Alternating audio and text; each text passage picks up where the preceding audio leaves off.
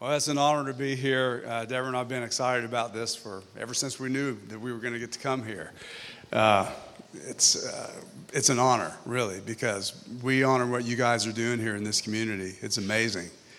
And we pray for you, talk about you, and we're just glad to be here. So I want to remind you of a movie that came out. You may have seen it a couple of years ago. Paul, you may have seen it. It's called The Imitation Game. It was about breaking the code that the Nazis had, the Enigma code, during World War II.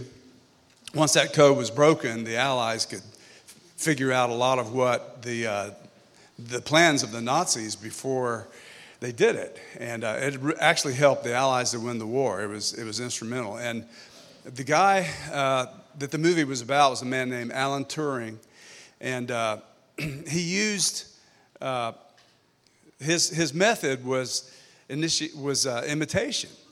He wanted to find out how the Nazis were making this code, and he said, if we can imitate it, then we can figure out eventually what they're saying, and we can actually build our own machine that will imitate their machine, and in doing so, we'll be able to find out what they're saying, what their plans are, and we can defeat them that way. And it's a really good movie. But the test that Turing came up with was eventually part of what is now called artificial intelligence. And it had to do with a test that would be between a machine and a man. And another man would know he's being tested, to figure out, is that a machine or a man? And they would use text prompts. They wouldn't use real words. But this is in 1950, 5 years after World War II ended. But this is what the movie was named after, The Imitation Game. And the test was, can a man determine through these text prompts whether he's talking to a machine or to a man? And, of course, the machine won if the guy on the other side thought he was talking to a man. I thought, that's kind of like us. I mean, if you make the man as God and us as the machine who's trying to imitate what the real thing is, can the world see that we're imitating something authentic? Paul said, be imitators of God as beloved children. Be imitators of God. And thank you very much. These are my notes. I was going to read it off of here, but now I don't have to. This is Ephesians 5, I think 1. Therefore, be imitators of God as much loved children, and walk in love as Christ loved us and gave himself up for us, a fragrant offering and a sacrifice to God. And then in 1 Corinthians 1:11, Paul also says, be imitators of me. And it wasn't a boast. He wasn't being proud or arrogant. Be imitators of me as I also imitate Christ. Follow me. He's saying, I'm leading. I'm following, but I'm also going somewhere. And if you imitate me, I'm imitating Christ. And together, the world might be able to see something that's authentic that they didn't know about, reflected in us, simply because we're imitators. We're not the real thing. We're not God, but God is in us. So C.S. Lewis talked about play acting. One thing that was in particular, he said, we're told to love our neighbors, and sometimes that's not easy. We're called to love, and I think a lot of us will go, well, yeah, I love my neighbor, but I just don't really like my neighbor. And it's easy to confuse the two. But what C.S. Lewis said about that is, just as little boys pretend to be toy soldiers and maybe little girls pretend to be nurses or whatever, we should pretend, even if we don't feel like we love our neighbor, we should pretend to love them. We should act as though we love them. And if we do that enough, eventually we might actually begin to really love them, because we're imitating the way that Christ would be towards them. It's a new way of thinking. And if you think about your own children, how many have children in here? How many here were once a child? I guess all of us. We grew by imitating. We saw things both good and bad that we imitated. And, at first, that's not you at all necessarily. You saw something, you went, wow, that's kind of cool. I want to try that, or I want to be like that. And especially with your parents, something amazing about them. I want to be like him. And you might not even consciously think that, but you're beginning to imitate from a young age those things and those patterns, those words, those thoughts, those actions that you see. You imitate it. And that's not really who you are right then, but if you imitate it long enough, that becomes a seed that grows in your heart, that becomes a part of who you are. And it actually becomes you after a while. You're not imitating anymore. Those are your responses. Those are your actions. Those are your thoughts. But they were in there because you were imitating someone else.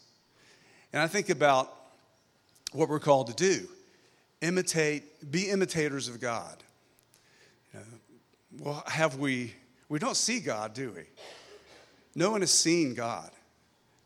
I mean, even the pictures that we have, and there's a growing number of pictures, none of them are truly who God is. It doesn't capture the body that Jesus walked in. It doesn't capture who God is now. God is spirit. And yet, we're called to imitate him. But we haven't seen him. Nobody has. There's a story of a little girl. She's 6 years old, and she's always been real distracted. And she's in kind of the back row of art class, and she's just really super busy. They were given a task to just draw anything.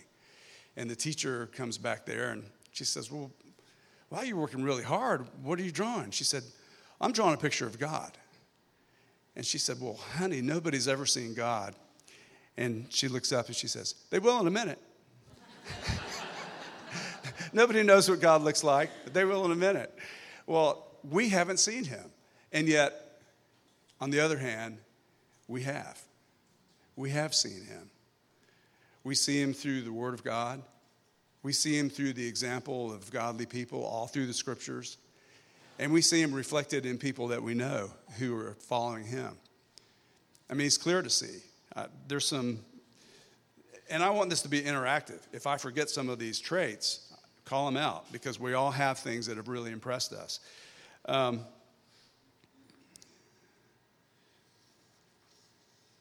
Love.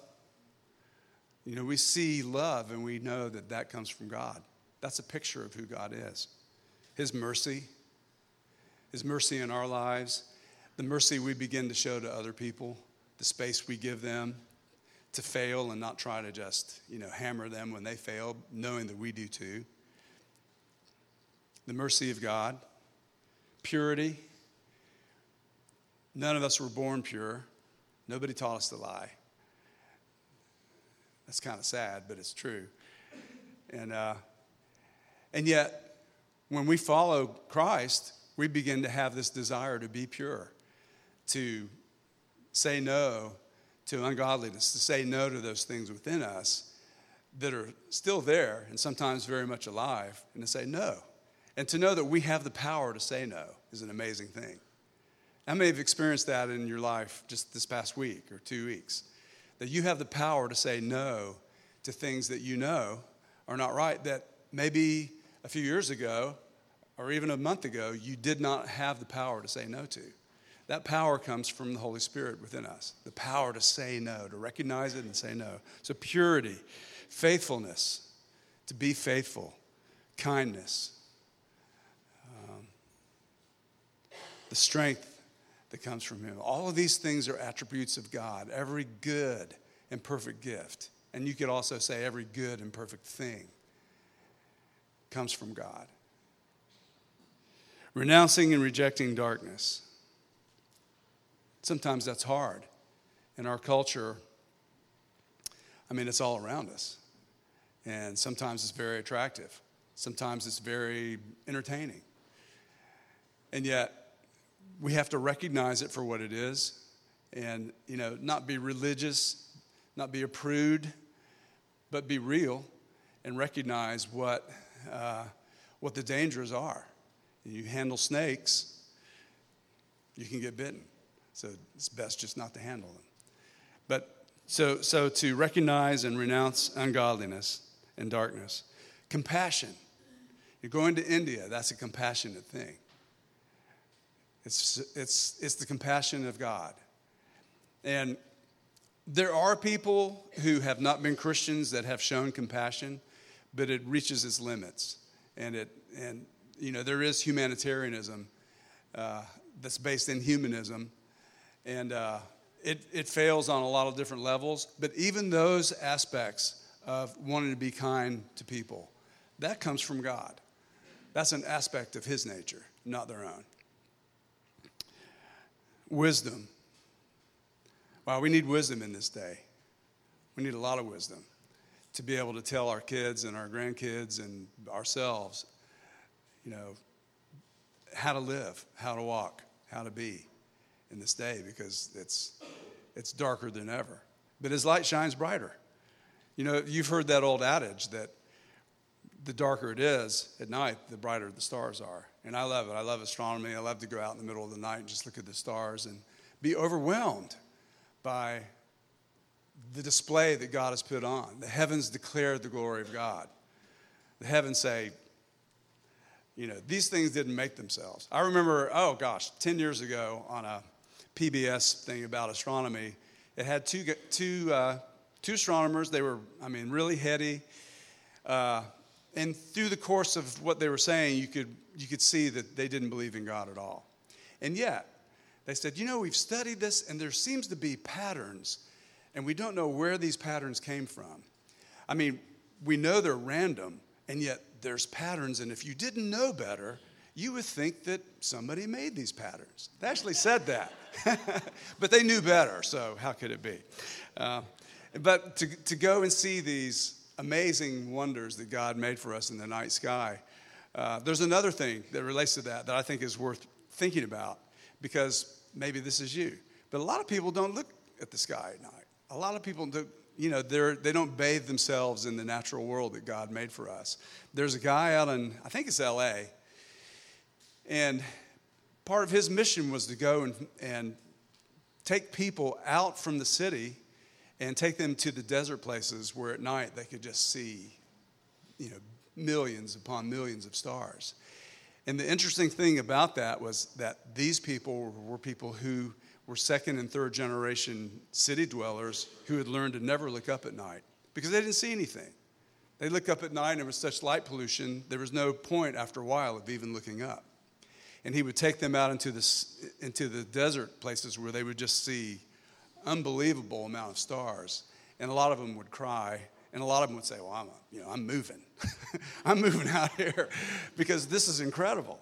So anyway, if you don't do that, I encourage you, take your kids, take yourself out at night, turn off the TV, and find a dark place, and let your eyes adjust and go out and just look at what God did. It's amazing, really amazing.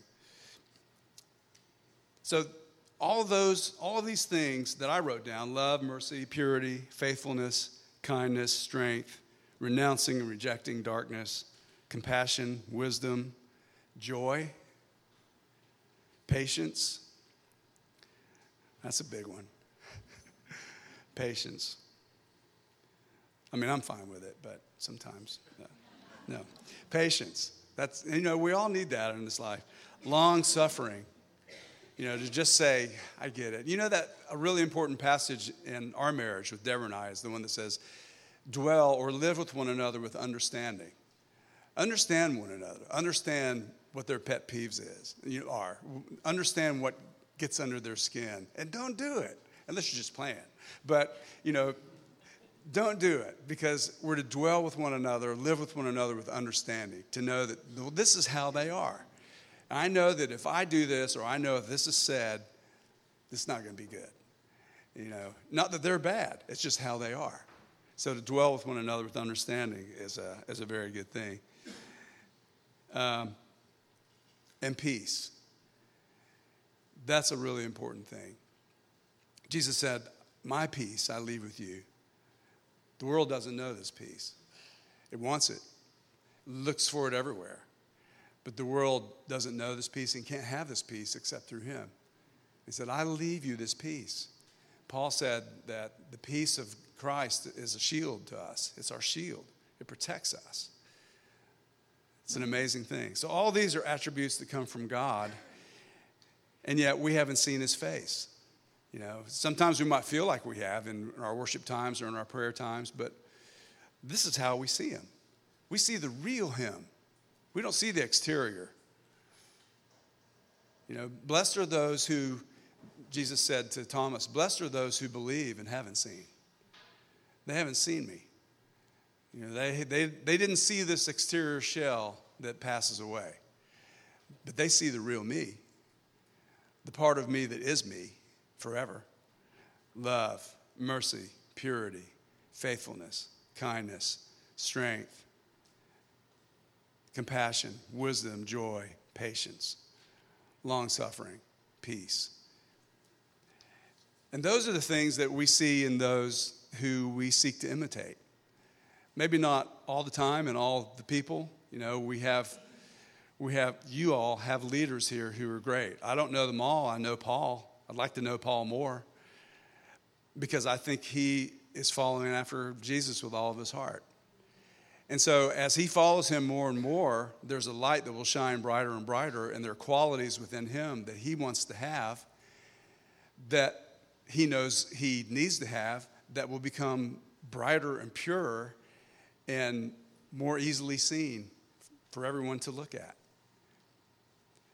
Just like Paul said, imitate me as I imitate Christ. I mean, you don't hear people saying that much. Hey, imitate me. What, like you're something good? No, imitate me. I'm following. And not just me. I'm sure he probably said, yeah, and Barnabas, and, imitate these people find somebody who is following Christ. Find somebody who's making an impact in your life and let them be an influence. Let them be an influence in your life. Don't try to be them. That's where we fail.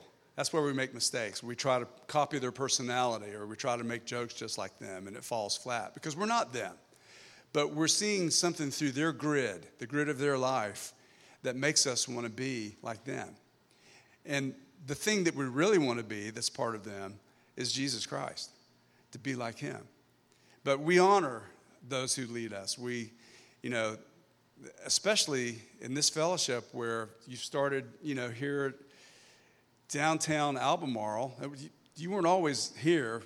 You were you in a storefront? Yeah. And just think what God has done with this fellowship. Through a vision, through passion, through a desire to see people come to know the God that Paul knows and the other leaders know. It's an amazing thing to see what's happened here and what's happening. It says in 1 Thessalonians 5:12, we ask you, brothers, to respect, and some translations say, or know. You could probably say both. To know those and respect those who labor among you and are over you in the Lord and admonish you, and to esteem them very highly in love because of their work. Be at peace among yourselves. So we're to respect and to know those who labor among us, the people who pray for us, the people who lead us, people who teach us, people who counsel us, the people who speak into our lives and have wisdom, and who love us in that way. Hebrews 13 says, remember those who rule over you, those who spoke to you the word of God. Consider the outcome of their way of life and imitate their faith. There's that word again, imitate. Jesus said the kingdom of God is basically captured by children. Why? Children imitate. That's all they know to do. They haven't learned all these things. We learn through imitation. That's how we learn. That's how we grow. So we imitate. So imitate those leaders. Imitate those people who we see are going before us. And it might not be in every area of our lives. It might just be in one area. It's like, man, you really got this down. And they'd probably say, no, I don't. But, I've learned this or that. Imitate them. Let their influence be powerful in your life and in your heart. It's important. It's the way that we're supposed to walk. It continues, obey your leaders. Boy, that's a hard word for any American. Obey and be submissive. Red, white, and blue for everybody. We're free and we can do our own thing and nobody rules over us. But we do have a kingdom that we live in and we are ruled.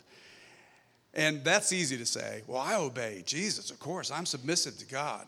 But when Paul is saying, or the writer of Hebrews says, remember those who rule over you. Obey your leaders and be submissive to them. Whew, that's tough. Because you instantly think of the abuses. There have been plenty. But there are also plenty of good examples. And we might not put it in those terms. Honestly, isn't it? It's kind of hard to think of, they rule over me. Paul rules over me. I'm supposed to be submissive to him. But this is the reason why. For they watch out for your souls. They watch out for your souls as those who must give an account. Let them do so with joy and not with grief, for that would be unprofitable for you. In other words, be a joy to them. Don't be always just ragging them, Well, I called you, and I know it's 2:30 in the morning, but you didn't pick up the phone, and you're supposed to be, my preacher or whatever. Golly. I mean, some people really have it bad. Some pastors are just hammered because they're expected to be God, and they're not. They're just following him. They're the imitation, but they're walking the real path. So Paul knew, or again, whoever wrote Hebrews, he said, let them do so with joy. Don't drag them down. Be a joy to them. Because these people, they love you. They love your soul. They pray for you. They care for you.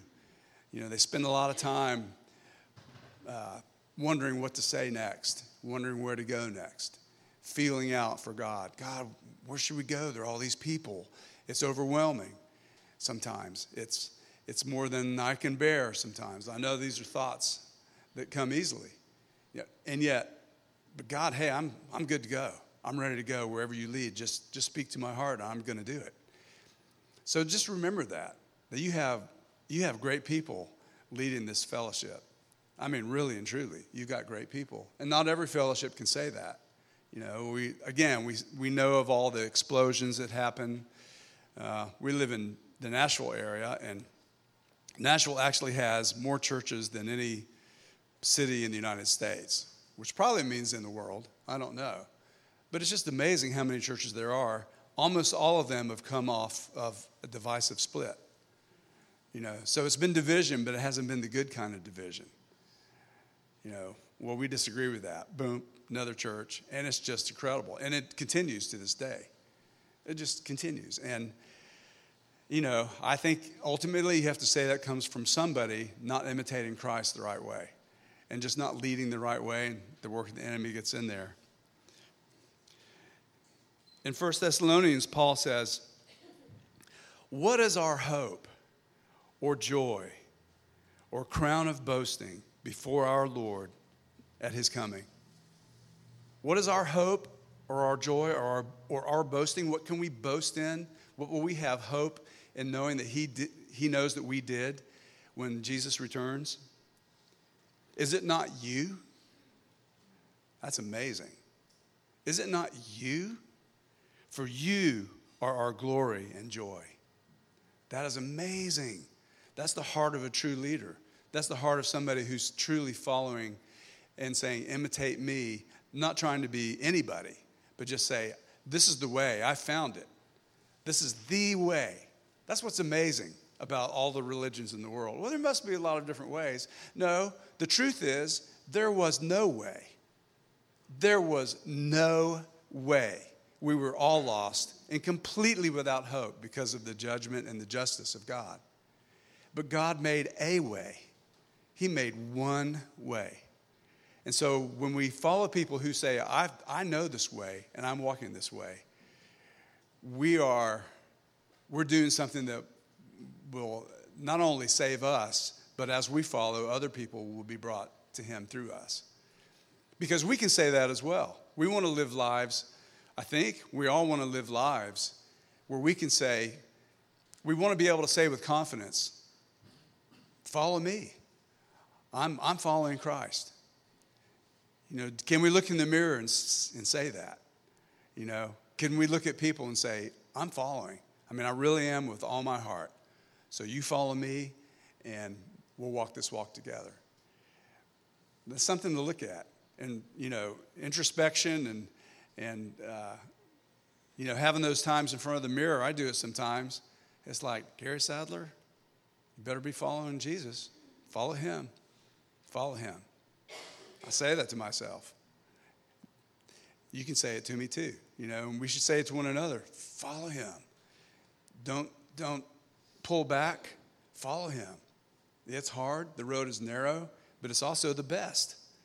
Deborah and I had a friend who recently passed away, and he was amazing, super intelligent. I knew him since he was 16. We took French class together, mainly because there was a girl in French class that we liked, and we didn't know it. We were both after her, and as it turns out, it was just a couple of months, and she was from a real wealthy family, and she was shipped off to a boarding school, never to be seen by us again.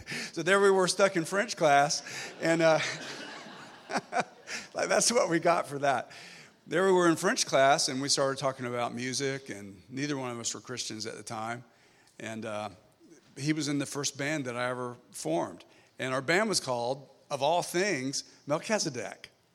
I don't know why we came up with that name, but that's what we came up with, and we kind of had a global business plan that once we became big and famous, then we would live for God, because we knew we were supposed to live for God. We just didn't.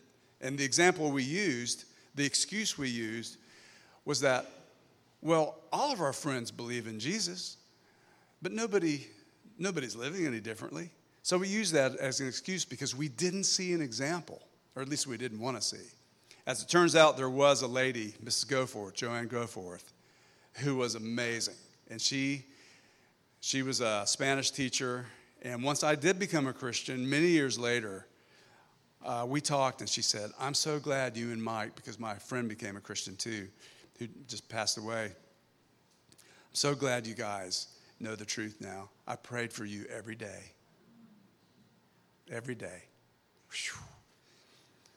But anyway, my friend, I realized, well, he's not just in a better place. You hear that. Oh, well, he's in a better place. Well, and that's true. But beyond that, no, he's in the best possible place. He's in the best possible position a person could be in. He died in the Lord. He died wanting to be an example. He died full of faith, full of cancer, but full of faith. And it's like, I know this body's going to go away, but I know who holds me is basically, he didn't say those words, but he knew that. So anyway, you all have amazing leaders here, and you have a great thing that God has done in your midst. He's sent you people who love you and have led you and are committed to leading you and leading all the people you bring in, because that's it. We're to be little Christ, Christians. I think that's basically what that word means, like little Christ, all of us. And so we're all bringing people in to the fold. We're all following him. We're all bringing people in. And the growth and the responsibilities and, just all the things that can happen as a church grows, that weighs upon the shoulders of the people who lead you. So help them in that. Support them. Be a doer yourself if you're not. I don't think the 80-20 rule's in play here. It might be. It might be. The 80-20 rule is basically that in any church, 20% of the people do all the work. They're the ones who are busy. They're the ones who are there in the morning. They're getting it done. They're setting up chairs. They're bringing the food. They're doing whatever it takes because it's like, we want to keep this thing going. And in some, it's first nature. They were maybe raised that way. In others, they're trying to imitate them. They see somebody who's coming early and they're bringing whatever, and they go, I know that's a good thing to do. And it's not in me, but I know it should be. So imitate it. Imitate those good qualities, that, especially the ones that are not you. Find somebody who is doing that and copy them. Be a copycat until it becomes something real within you. The Spirit of God will help you do that. He helps us all. I mean, nobody's there.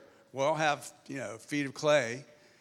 But we serve a God who's faithful and compassionate and has mercy on us, and he knows. I mean, if anybody gets it, he gets it. We pray to him, and he's like, I get it. You're forgiven. You're clean. You're free. Just pick yourself up and follow me. C.S. Lewis said, the only fatal sin is to not get up once you fall into the dirt, just to wallow in it. The only fatal thing is not to get up and go, Lord, wash me again, cleanse me, give me feet that want to follow, and help me. So, a couple of things to remember. Your leaders are not God. Their wives would tell you that probably right away. But their children may not. Their children might be, I know my dad's not God, but he's pretty darn close, and I love him and I'm following him. They're not God. They have feet of clay. They're imperfect. And yet God reflects through all of us. He reflects through mirrors that have all kinds of dirt and scratches. And we have all these things that things we don't know about. We're made in the image of God. Years ago, I was just like, Lord, what does that mean? We're made in your image. We don't look like you physically, so we're made like you? Wow. And I remember one time I was saying, I give you all of my heart. And the Lord spoke to me just very clearly, not audibly, but just in my heart. And he said, you have no idea how big your heart is. You have no idea how much of you there is. We're made in his image. He's vast. He fills all the universe with himself and yet fit into the body of Christ on earth. We're made in that image. So when we say, Lord, I give you all my heart, he's saying, you have no idea how much is there. I have a lot of work to do in you, things you don't even see. You're skating along the surface, and there's a universe of you, underneath all that I've got to hammer on. So let me, So we have leaders who are helping us to go that way. God uses imperfect things to show his glory and goodness. How many of us have known that God has used us, and even that week, we maybe had a major failing, or we had, and yet God used us, and people might be going, wow, he's amazing. And you would go, no, absolutely not. If only you knew, right? If only you knew. But God does know, and he's, I guess it's my favorite scripture. I have several, but the one I cling to the most is that he who began a good work in you, he'll continue it. He'll complete it until the day of his return, basically is what it says. So the thought is, and the knowledge is that God won't leave you unfinished. We're all unfinished in here. We're under construction. It's no fun if you've ever done remodeling in your house, or it's just dusty and dirty and walls are coming down and you're like, I just want to, relax. But we're under construction by someone who has promised to finish the work. He will complete the work he began in us. And that's both encouraging and scary, because there are things in us that we've held on to. There are things that we manage. I can still be me in this area. And again, C.S. Lewis said, no, let me see if I have this here. There's a really cool, I see what time it is, 10:17. We have to end, don't we? Yeah, huh? All righty, here we go.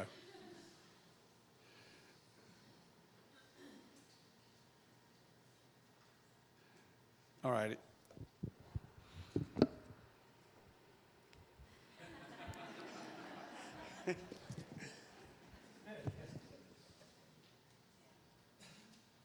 He says, Christ says, give me all. I don't want so much of your time and so much of your money and so much of your work. I want you. I have not come to torment your natural self, but to kill it.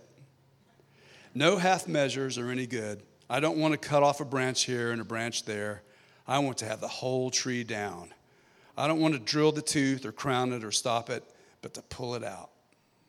Hand over the whole natural self, all the desires which you think innocent, as well as the ones you think wicked, the whole outfit.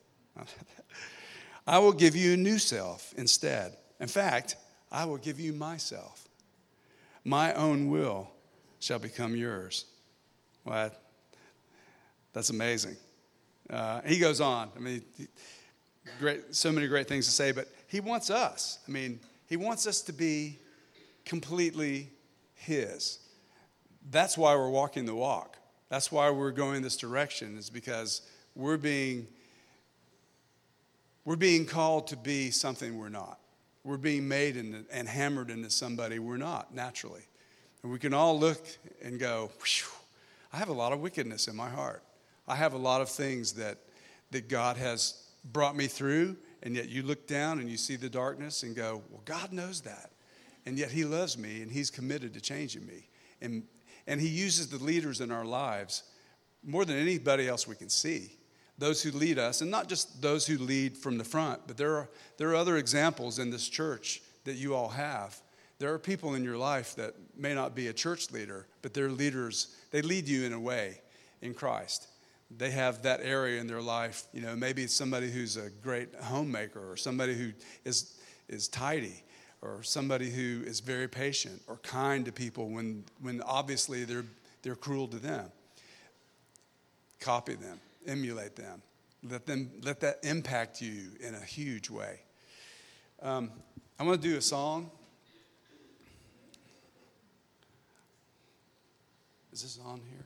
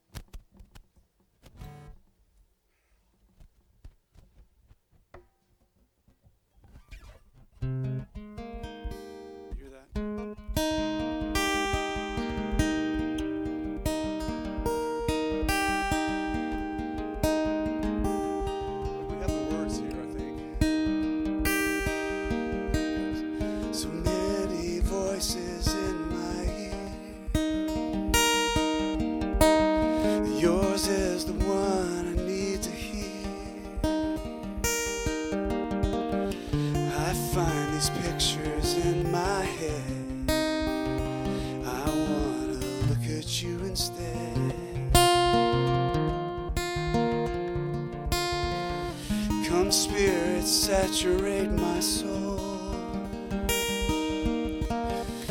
Live your life within me, Lord. Of all I think myself to be, let me be yours.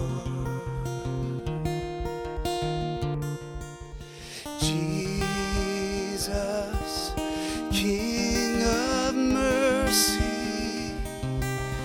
I will follow you forever. Savior, lift me higher to the place where all I am is yours. All I am is yours. All I am is yours.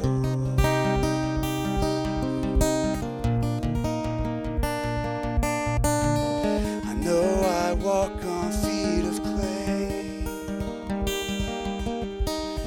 It gets so dirty every day, but your love washes over me. I am forgiven, I am free.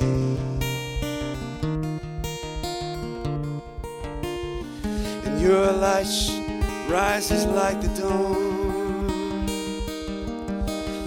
show my heart where it belongs. Of all I see myself to be, let me be yours.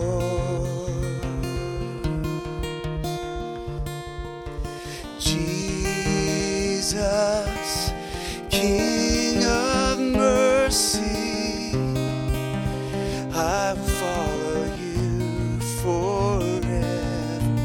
Savior, lift me higher to the place where all I am is yours. All I am is yours. All I am is yours.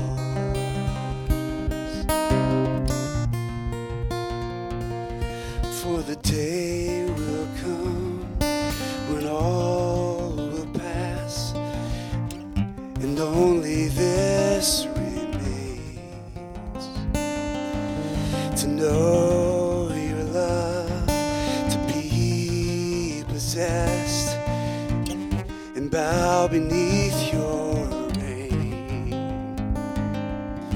So help me now to run to you and never back away. Sing it with me. Jesus, King of mercy, I will follow you forever. Savior, lift me higher to the place where Jesus, King of mercy, I will follow you forever. Savior, lift me higher to the place where all I am is yours. All I am is yours. All I am is yours. Just yours, Lord. All I am is yours. All I am is yours. All I am is yours. All I am is yours. All I am is yours. All I am is yours. Yes, Lord.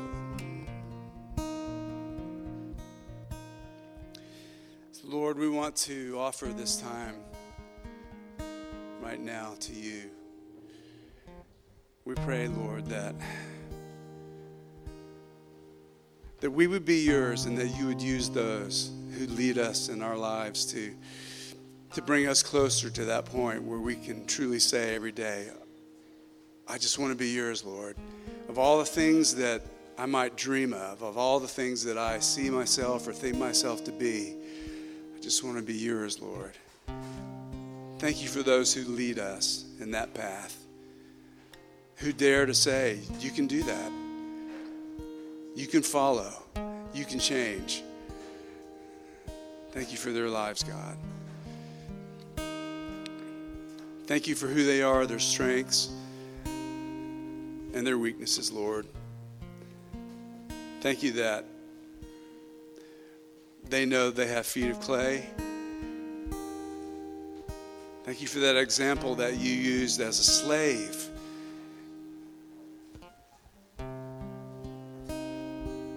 And said, you walk the earth in these sandals and your feet get dirty, but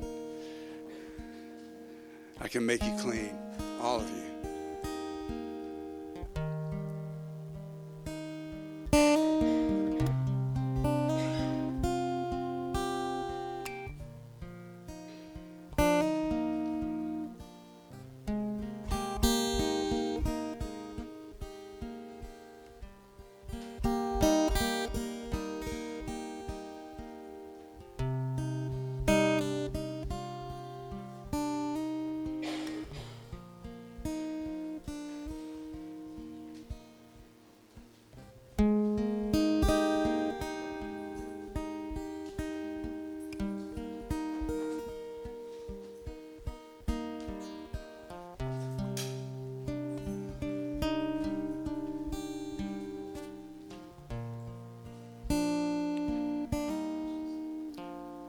Jesus girded himself, and he did something only a slave does. And his disciples were appalled at that. They're like, Lord, you're not going to be a slave to me. And Jesus said to Peter, if I don't wash you, you're clean. But if you don't let me do this, you don't have any part of me. Because it's at the heart of who God is. A servant. Somebody with a clean heart that still has feet that touch the earth every day and gets dusty and dirty.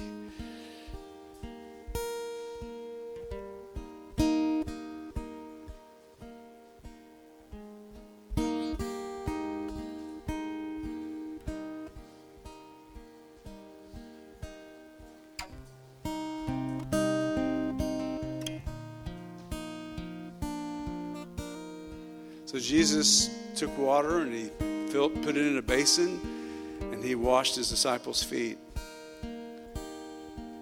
And he said, do you know what I've done? And they said, yeah, Lord, we get it. And he said, then you do it too. So that's what's being done here.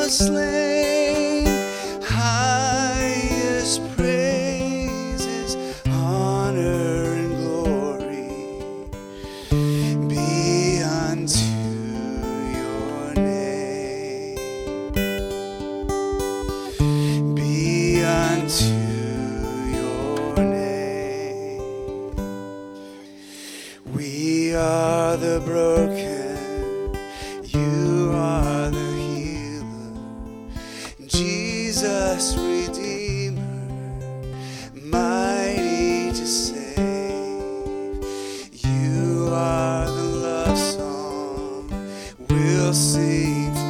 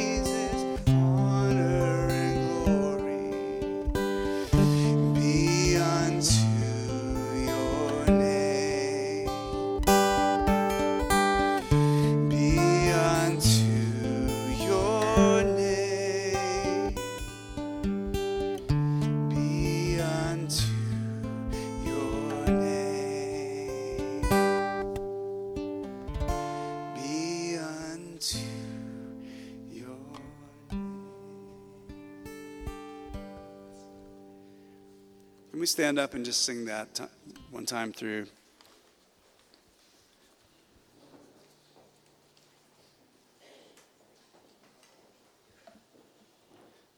Do the second verse. We are the broken. We are the broken. You are the healer. Jesus, Redeemer, mighty to save. You are the love song we'll sing forever. Bowing before you, blessing your name.